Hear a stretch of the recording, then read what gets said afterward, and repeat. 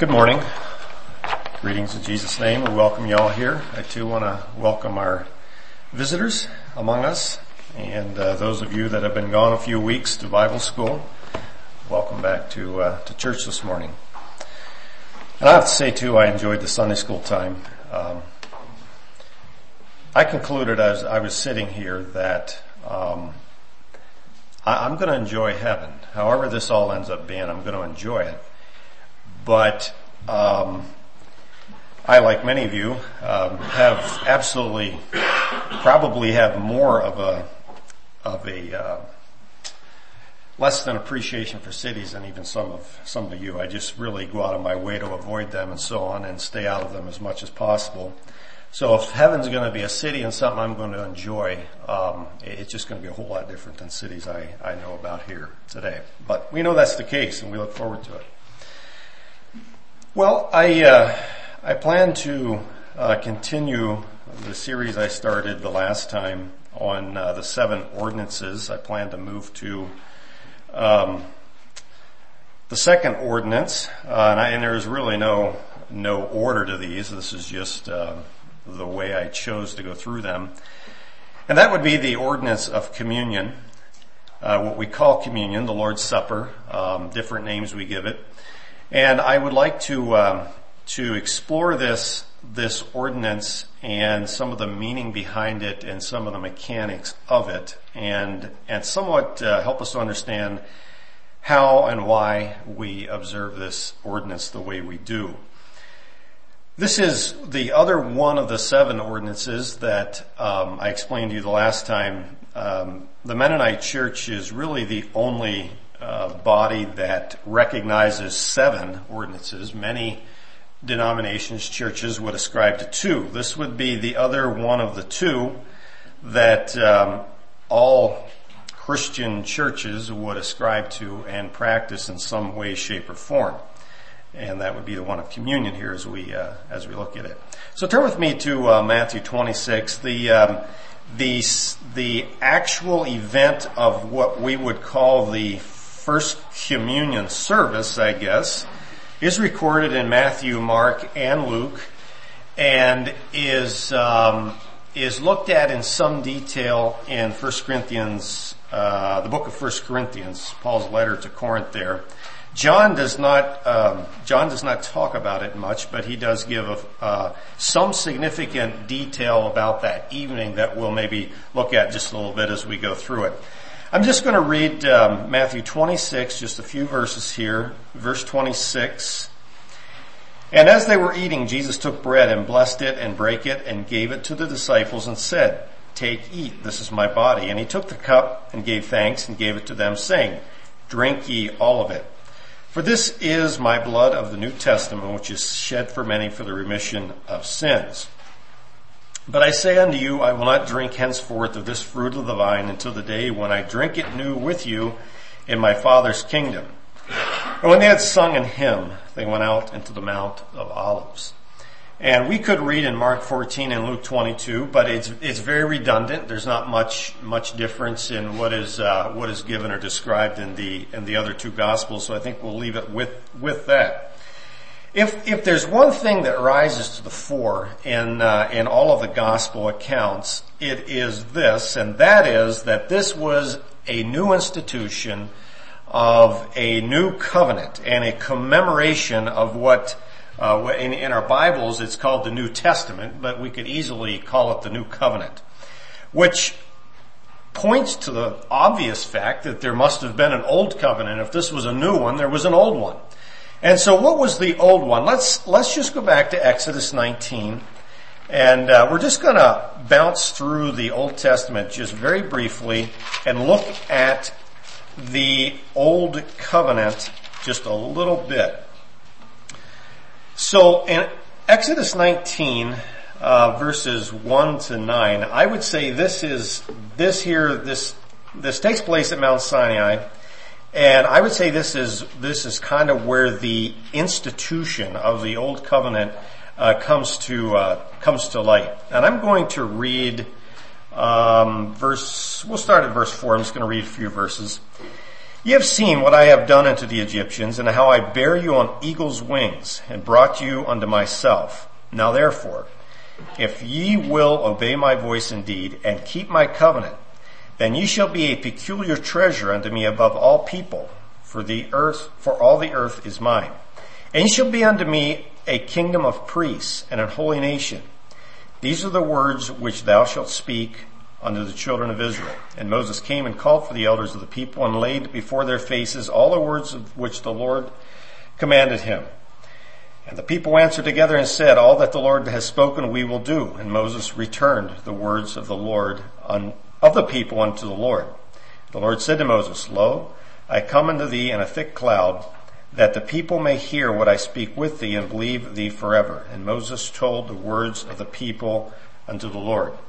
So, I won't make much comment here, but obviously the word covenant comes up in verse 5, keeping a covenant here, and we have this covenant that is laid out between God and the people. God said, you obey my voice, I have this covenant with you, and Moses comes to the people and said, well, will you do this? And the people said, sure, yep, we're into that, we're going to do that.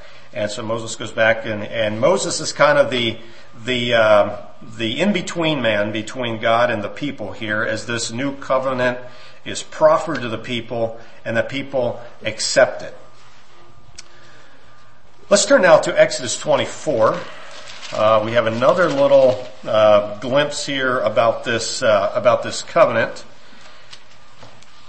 I'm just going to read verses 6 through 10. And Moses took half of the blood and put it in basins, and half the blood he sprinkled on the altar. And he took the book of the covenant, and in between these chapters that we read, we have a long discourse between God and Moses as the 10 Commandments are given and so on. And that becomes this book of the covenant. Okay, where am I here? And read it to the audience of the people, and they said, All that the Lord has said we will do, and be obedient. And Moses took the blood and sprinkled it on the people, and said, Behold the blood of the covenant, which the Lord hath made with you concerning all these words. Then went up Moses and Aaron, Nadab and Abihu, and 70 of the elders of Israel, and they saw the God of Israel. And there was under his feet, as it were, a paved work of sapphire stone, and as it were the body of heaven in his clearness. And upon the nobles of the children of Israel he laid not his hand, and they saw God and did eat and drink. Somewhat interesting how this reading here talks about, gives us a little glimpse into the heavenly halls, as it were. As Moses and the elders there, it says they ate and drank with God around his throne. But anyway, here again we have the reading of the covenant. We have another promise from the people that they will obey this covenant. And then we have, in verse 8, what is called the blood of the covenant. And how Moses took half of it, put it in basins, and then sprinkled the other half on the altar, it says. And I think it's interesting that as this covenant was consummated here, that there was this intimate relationship with God as they ate and drank there with God, it says. A very unique experience. Now let's quickly go to Jeremiah 31. This sounds like this sounds like a covenant that should have worked. We have a covenant that God offers. The people said, yep, we accept it, we're going to obey this. And yet it didn't work out very well, did it? God was quite willing and did keep up his end of the covenant, but the people did not keep their end. And we could go into a long discourse about how that worked and so on, but I'm just going to read a few verses here out of Jeremiah 31 to 34, very familiar verses.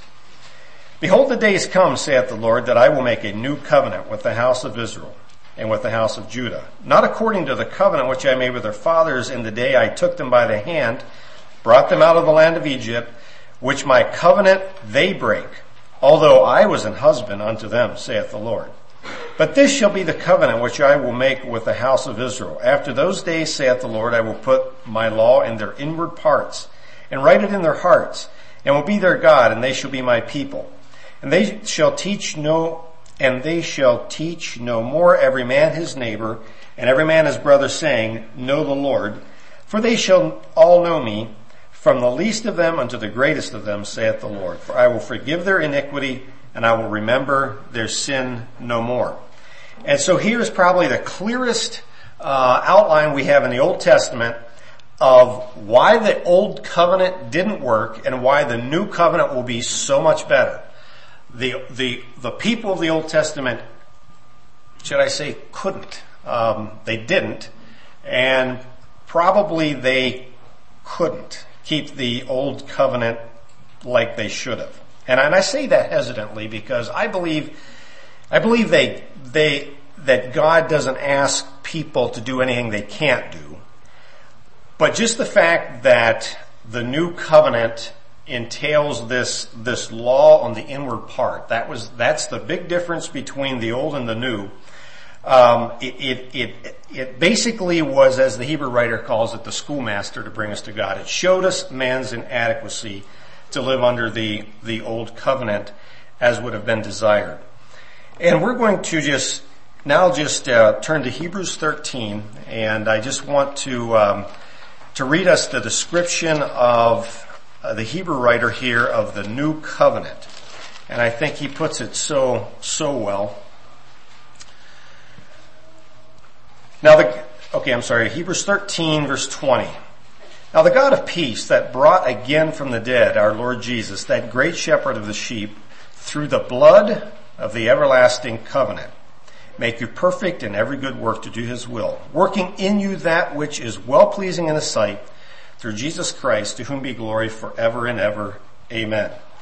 And I guess what I'd like to pull out of these two verses is it is through the blood of Jesus, and it is an everlasting covenant. There will not be a third one coming down the pike. This is it. This is the new covenant, and this will be the one that will last into eternity. So, what we have here in the commemoration of what we call communion is we have a commemoration of this new covenant. Jesus expressly says in Luke 22, when Luke's gospel there, he expressly says that this cup is the new covenant in his blood, and it was an institution of the commemoration of the new covenant. Okay, so much for that bouncing through Scripture, kind of giving us a brief overview of the Old Covenant, why it was inadequate, what the new covenant is, and why that one is adequate. And there will be not another covenant coming along. So this whole thing of communion, what can we learn? I'd like to look at some things that we can just learn now from this particular ordinance.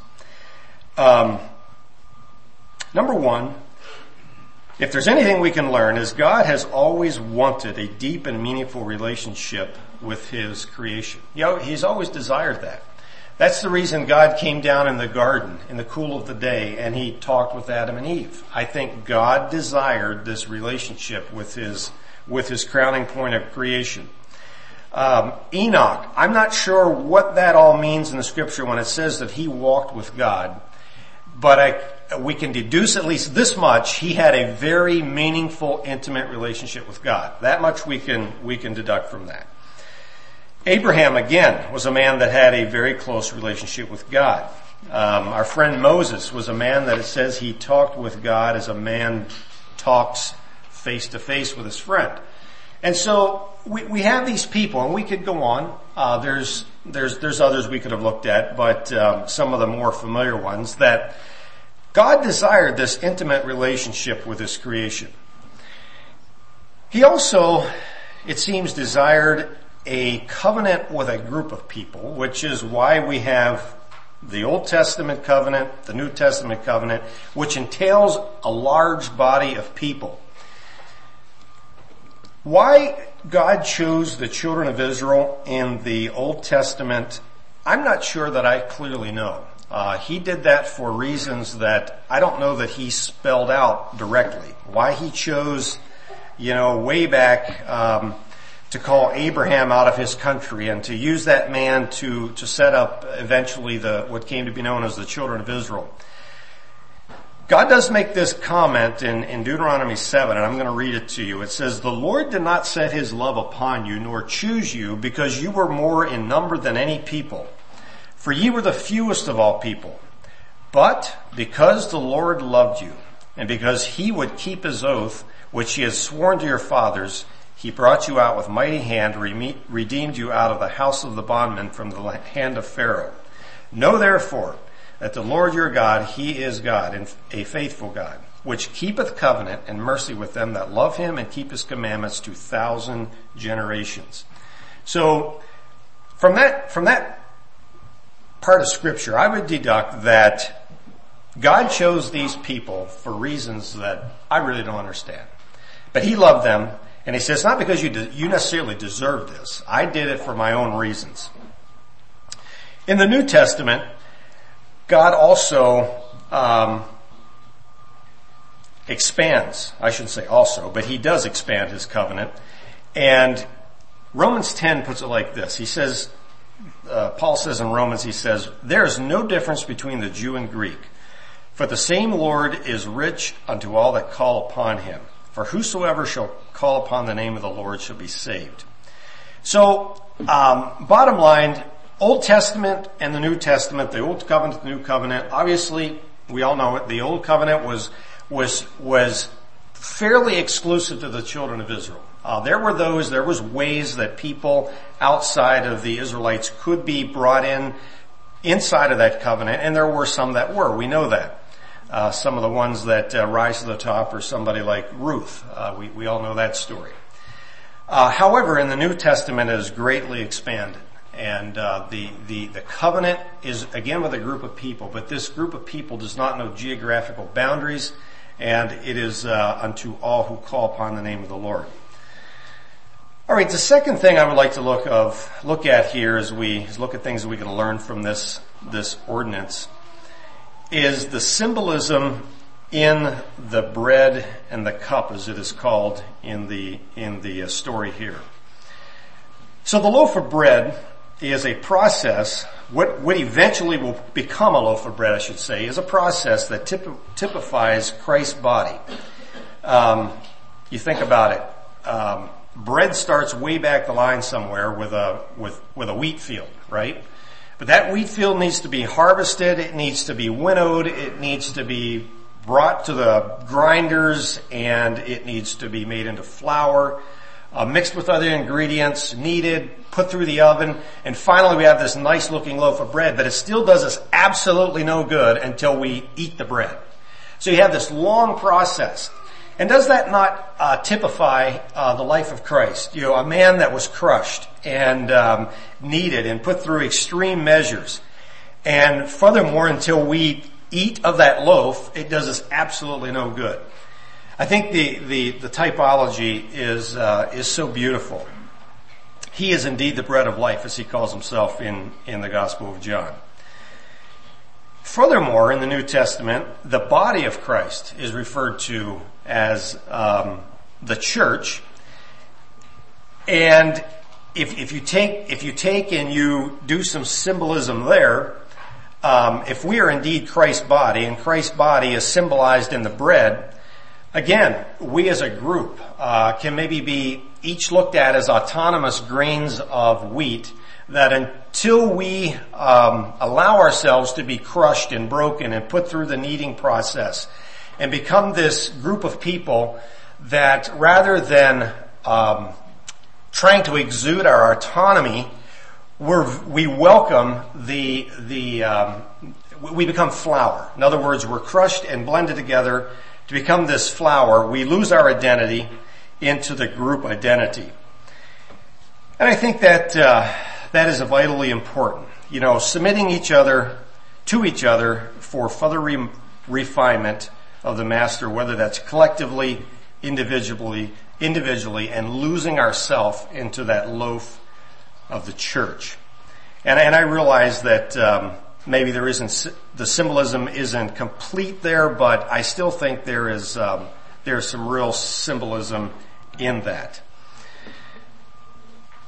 1 Timothy talks about the church being the pillar and the ground of truth, and I really believe that it is as we as individuals come together and bring our collective wisdom and collective submission to each other, that is where truth is found. I really believe that. So to the wine part of it, again, a lot of similar rich symbolism. Undoubtedly, Jesus says it very forthrightly that the wine symbolizes his blood, and the blood, interestingly enough, the last Passover supper was being observed at the institution of this communion service. And obviously there was a transition. The blood of the Lamb was no longer needed. This was now being symbolized in the cup as the blood of Jesus. Again, similar to the autonomous grains of wheat, we have autonomous, what would you call it? Grapes, little berries of grapes that until they are removed, sent through the crusher, the extractor, crushed, the juice is brought out, so on and so on. We don't have the end product which we are desiring.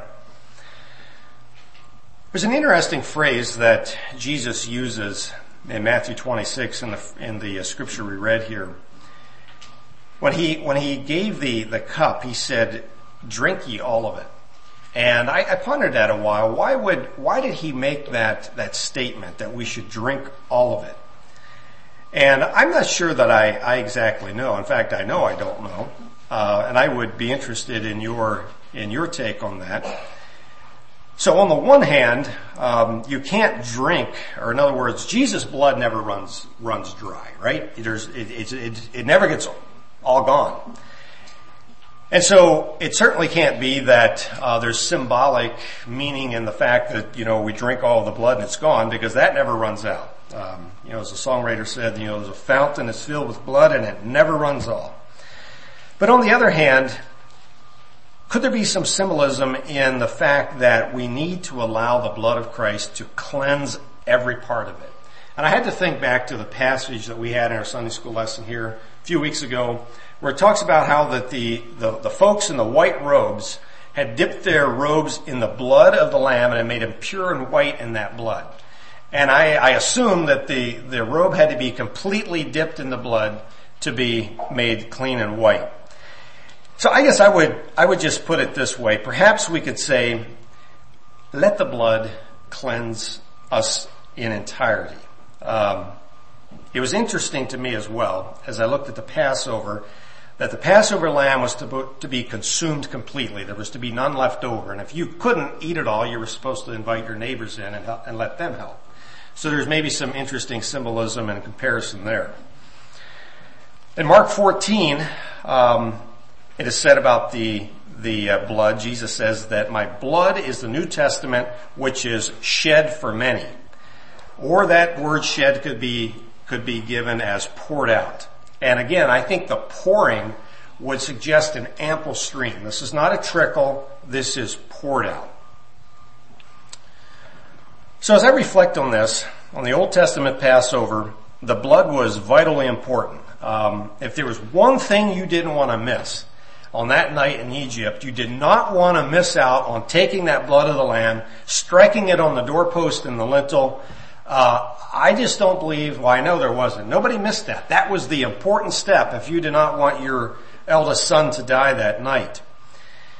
And similarly, I think Jesus' blood is the avenue for which we are cleansed. I know it is. The New Testament is very, very clear on that.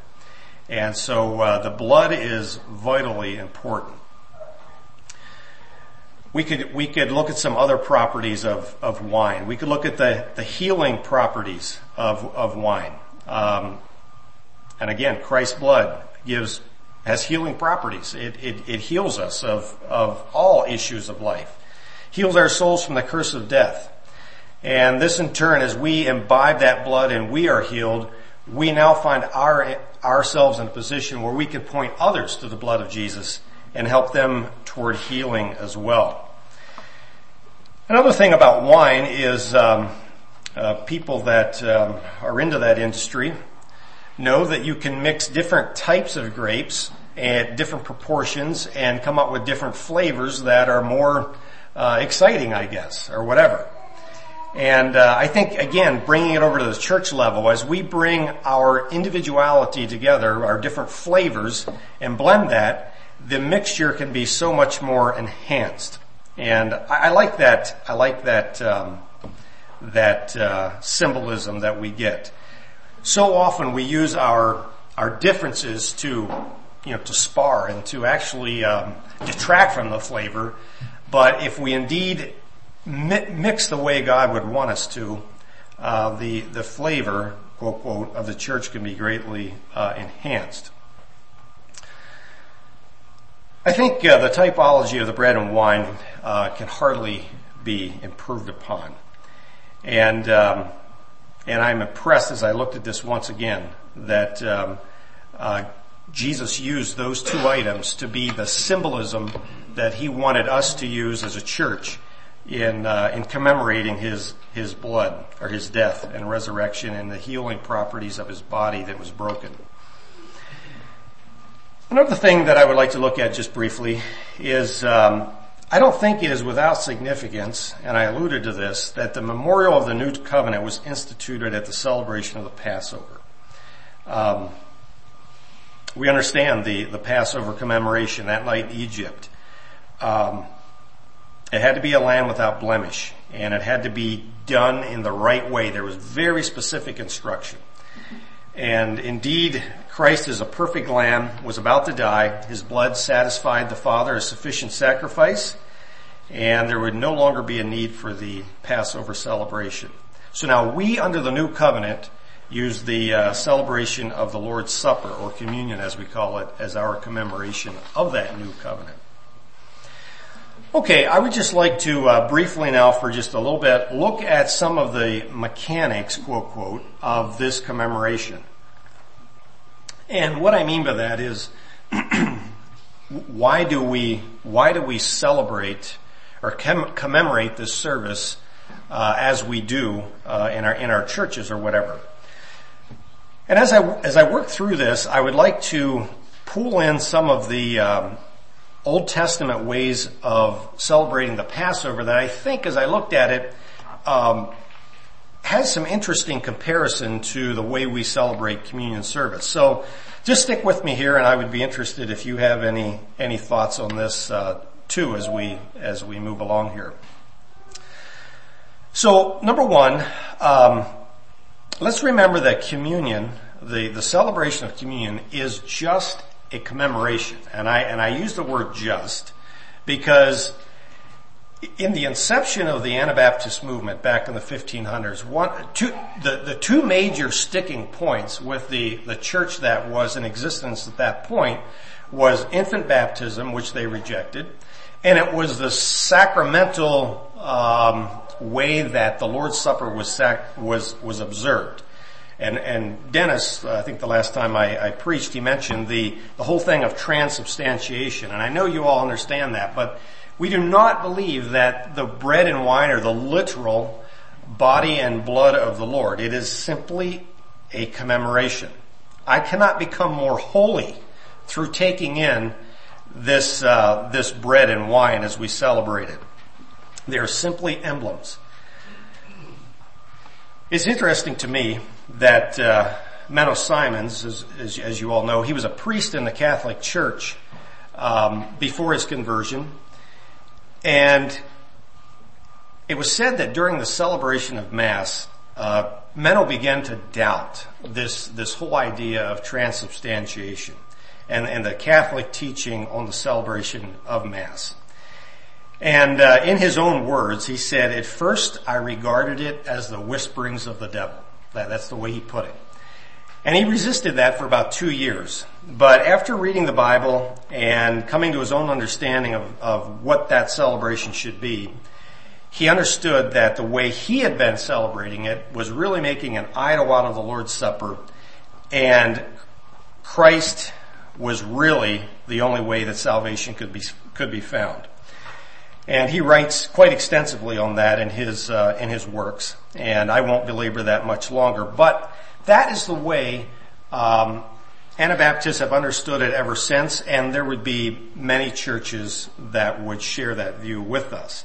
It is not indeed anything sacramental about it. It is simply commemorating the event. Number two, on the idea of how frequently should this service be celebrated, and that varies very widely from church to church, from group to group, and interestingly enough, we get really no instruction on that from the Scripture at all. It is interesting as you read through the book of Acts, it seems like there would have been a fair frequency to this celebration, to this commemoration. If you go back to the Old Testament, it's interesting that the Passover was only celebrated once a year. And so you do have that for somewhat of a reflector. In the earliest church constitution that we have record of in the Anabaptist circles in 1527, just 2 years after the inception of the movement, it does say that it should be celebrated as often as the brothers meet. And I found that interesting, that apparently at some point in our history it was celebrated quite a bit more frequently. More recently in our history, it has been celebrated annually or semi-annually. And as you well know, we practice it semi-annually here. And I guess personally, if you think of a memorial, what makes a memorial a memorial? So a memorial is something that you reflect on, and if you have a reflection too frequently, it loses its significance, I think. But on the other hand, if you don't have it frequently enough, you forget about it. And so there's that line that a person must come to. What's too frequently, what isn't frequently enough? And there's no right answer to that. But I thought I would just throw that out there. I think our practice of twice a year is good. I have no issue with that, but I take no issue with how that is practiced elsewhere either. I think there could be good argument one way or the other. Okay, let's move on. Another thing that's unique about our commemoration of the Lord's table, and that is that we believe that it must be kept pure. And because of our belief in this, we have in our circles what we call council service prior to the celebration of communion. As I studied this, I was interested to know. I don't think I noticed this. Well, I think I knew it, but I don't think I knew the extent. As I reflected on the Passover, the Old Testament Passover, and studied a bit into how that was celebrated, in Exodus 12, it says that no foreigner or hired servant should partake. Any servant that was among them that was circumcised could. And in Numbers 9, it says that strangers that were among them that had met the criteria of circumcision and sanctification could as well. In Numbers 9, it also tells us that those who were defiled by handling a dead body should celebrate the Passover 1 month later. I also was interested that in 2 Chronicles 30, during Hezekiah's day, as you remember, Hezekiah was kind of that king that brought revival to the land. The first thing he wanted to do was he wanted to celebrate the Passover. So he started getting things in order so he could do that. And it became very obvious that there was a lot of sanctifying that needed to be done. And so they started through that process, but it got overwhelming. And there's a verse in there that says that Hezekiah realized that the process was not coming along like he wanted it to, and that there were people that weren't sanctified in the way that they should be, But it says he prayed to God that God would overlook that. And it said God heard his prayer and did that. And so I was interested that even in the Old Testament there, where the mechanics of the thing was very clearly spelled out, it was somewhat of a heart issue as well. And God honored the hearts of those people, and it said the Lord forgave them, and they actually went through with it without all the mechanics necessarily in place. Well, let's look at this, look at the purity of the thing just a little bit closer. I always struggled a bit with this because I was always under the impression that Judas took communion with Jesus and his disciples there that night. And I had heard the argument already that he had not. And I never quite understood why the discrepancy in the way that was viewed. Because number one, Judas obviously had sold himself to Satan before that evening. And he had done his dirty deal already. And yet it seems like he would have been served communion. But here's where the Gospel of John comes in it gives us a detail that is very important. In the first three Gospels, we have the dipping of the sop, and Jesus gives it to Judas, and he said, the person I give this sop to is the one that will betray me. And then we immediately have the communion service taking place. John's Gospel tells us that as soon as Judas took the sop, he departed. And so that little detail in John would lead us to believe that Judas was not among the other 11 whenever the communion service, as we know it, was celebrated that evening.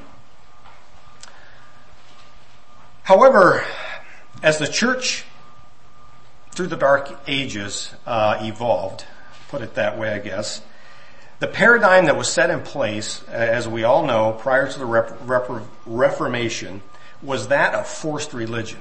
You were born into this country and you were Catholic or you were whatever it was, and you just automatically took communion. And so lifestyle and purity of the communion table became something that wasn't even talked about. It couldn't be talked about because it would make a lot of problems.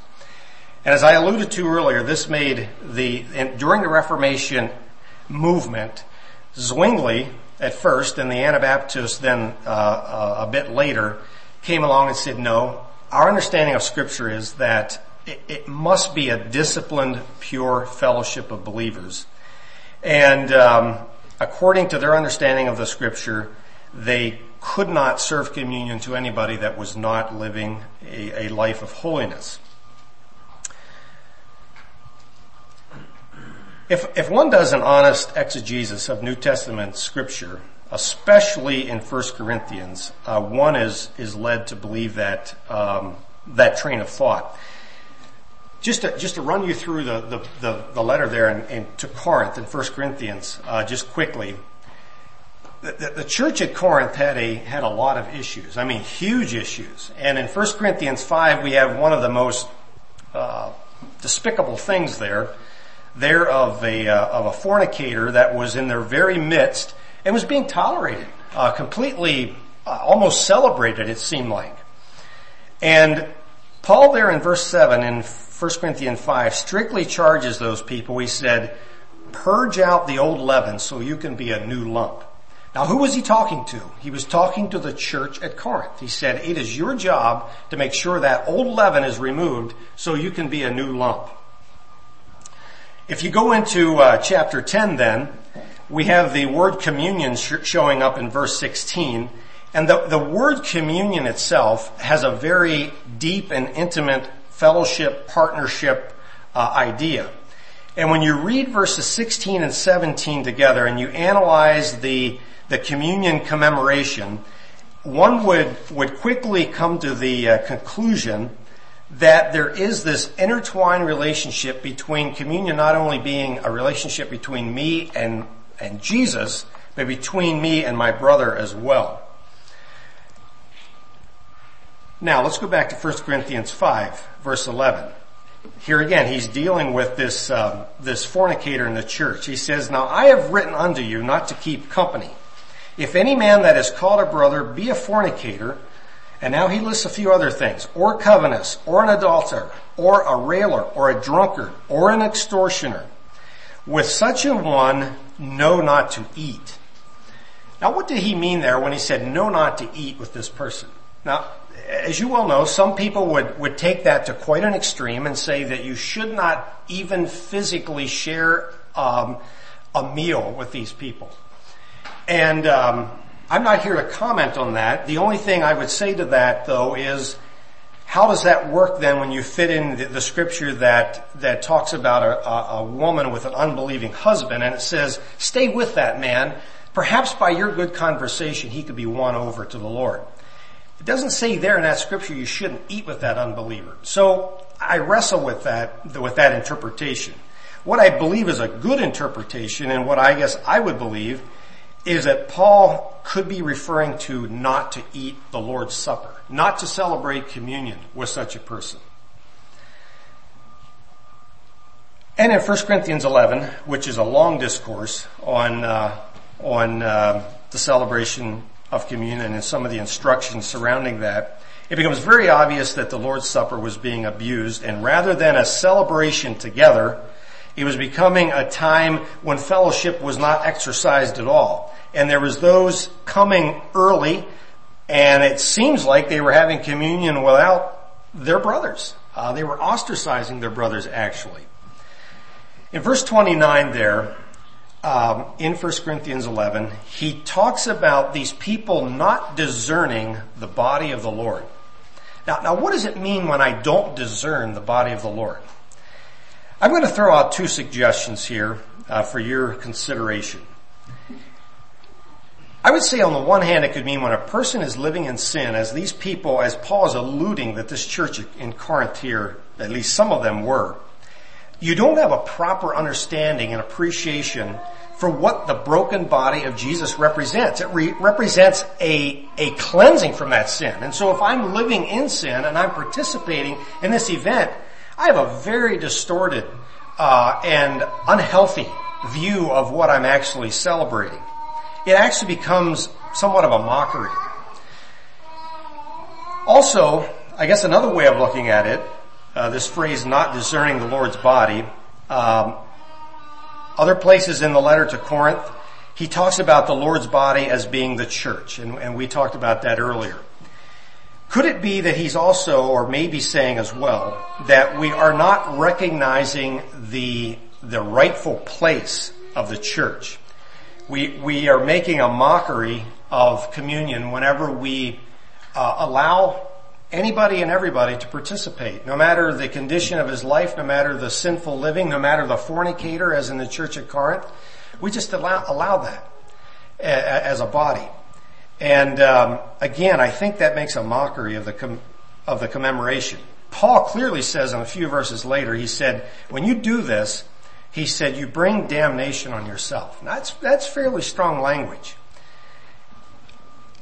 I guess my takeaway from Paul's letter to Corinth is that participating in the Lord's table is not something to be taken flippantly or not in a serious way. So based on these considerations, it has been our practice for a long time to take appropriate steps to make sure that the Lord's table is celebrated within the reasonable parameters of holiness. And this is why we have what we know as a time of self-examination, where we look at ourselves and we say, am I ready to participate in this event? This is why we practice what we call close communion. We feel that the church has a biblical mandate to have a certain amount of responsibility to vet the worthiness of the communicants. If a church cannot reasonably vouch for the holiness of life of a person, is it not wise to take the side of caution? Jude talks about this in his letter to the church. He said, these people that you're allowing in your midst are becoming spots in your feasts of charity, is what he calls it. I found it interesting that in the very early church, when the communion service was commemorated, because of the dynamics of the early church, where there was many people coming to services, if you will, that hadn't accepted the new covenant. At the time when the communion celebration would take place, at least in some areas, everyone that was not a member of that body was dismissed. So you had your service, and then there was a dismissal of the people that were not a part of that particular church or body, and then communion was celebrated after their departure. And I was also interested to know that a church that I'm somewhat familiar with in the recent past had a large number of people that attended the church that, for reasons that doesn't matter, were not a bona fide part of the body. And this was kind of a continual languishing of this particular problem, if you will. And so at least one of their communion services, they did the same thing. They announced it ahead of time, but they said, just because of the dynamics of what the communion service should represent, they simply asked anybody that was not a member of the church not to attend that particular morning. Interesting. I'm not going to really comment on it beyond that, but bottom line, I want to say that I think it's important, and it is biblical, to, as much as possible, as much as reasonable, to make sure that we have holiness in our own lives, and that as a church, we as a church also, as a body, are vetting the people that are taking communion. Paul says in 1 Corinthians 11 there again, he says, "For if we would judge ourselves, we would not be judged." In other words, he's saying, you got all these weak, sickly Christians among you. If you would just step up to the plate and do some judging in the church, figure this thing out, you wouldn't be receiving the condemnation from God that you are. Okay. Last point I have here. Jesus made this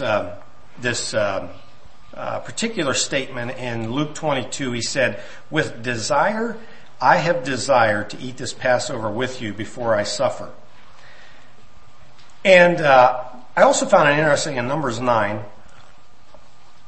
It talks about a person that was let's say it was coming Passover time, and there was a person that was clean. It says he was clean, and he was not on a journey. Those two things that it mentions. But he did not participate. He chose not to participate in the Passover. It says that person should be cut off from among the people, but because he did not bring the offering of the Lord in his appointed season. I just found that interesting, the importance that was placed upon celebrating the Passover. And I had asked myself this question. Jesus obviously said, "With desire, I have desired this particular celebration with you." And to me, that tells me that he had a longing. He had a real desire for this. What is my desire for celebrating the Passover? Passover, the communion service. What is my desire? Am I willing to ho-hum for reasons that aren't really that important? Skip the event. I think it would be fair to say that as I have looked at trends over my lifetime and have read about things prior to my lifetime, there probably has been a bit more of a softening of our how we look at communion and the importance of celebrating it, perhaps.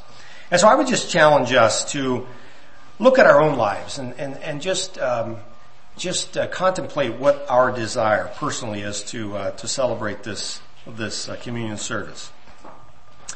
In conclusion, the other thing this service obviously celebrates is the anticipation of the future consummation of the church. Jesus clearly says that I will not drink of the fruit of the vine until I drink it new with you in the Father's kingdom. Now, I'm just simple enough to believe that Jesus has not had a sip of wine since the day he took that here in Matthew, Mark, and Luke. And I also am simple enough to think that perhaps we'll get to do that someday in the not too distant future. The book of Revelation talks about a marriage supper of the Lamb, and it seems to me that Jesus is anticipating that marriage supper, and that marriage supper will have some similarities to perhaps our communion service. Now, some of that's conjecture, but I think it is unique that Jesus said, I will not drink of the fruit of the vine till I drink it new with you in the Father's kingdom. Well, how is it with you? Are you looking forward to that? I certainly am. And I hope this brief discourse, along with our Sunday school lesson, will only enhance that anticipation of commemorating what is commemoration now being reality someday in the future.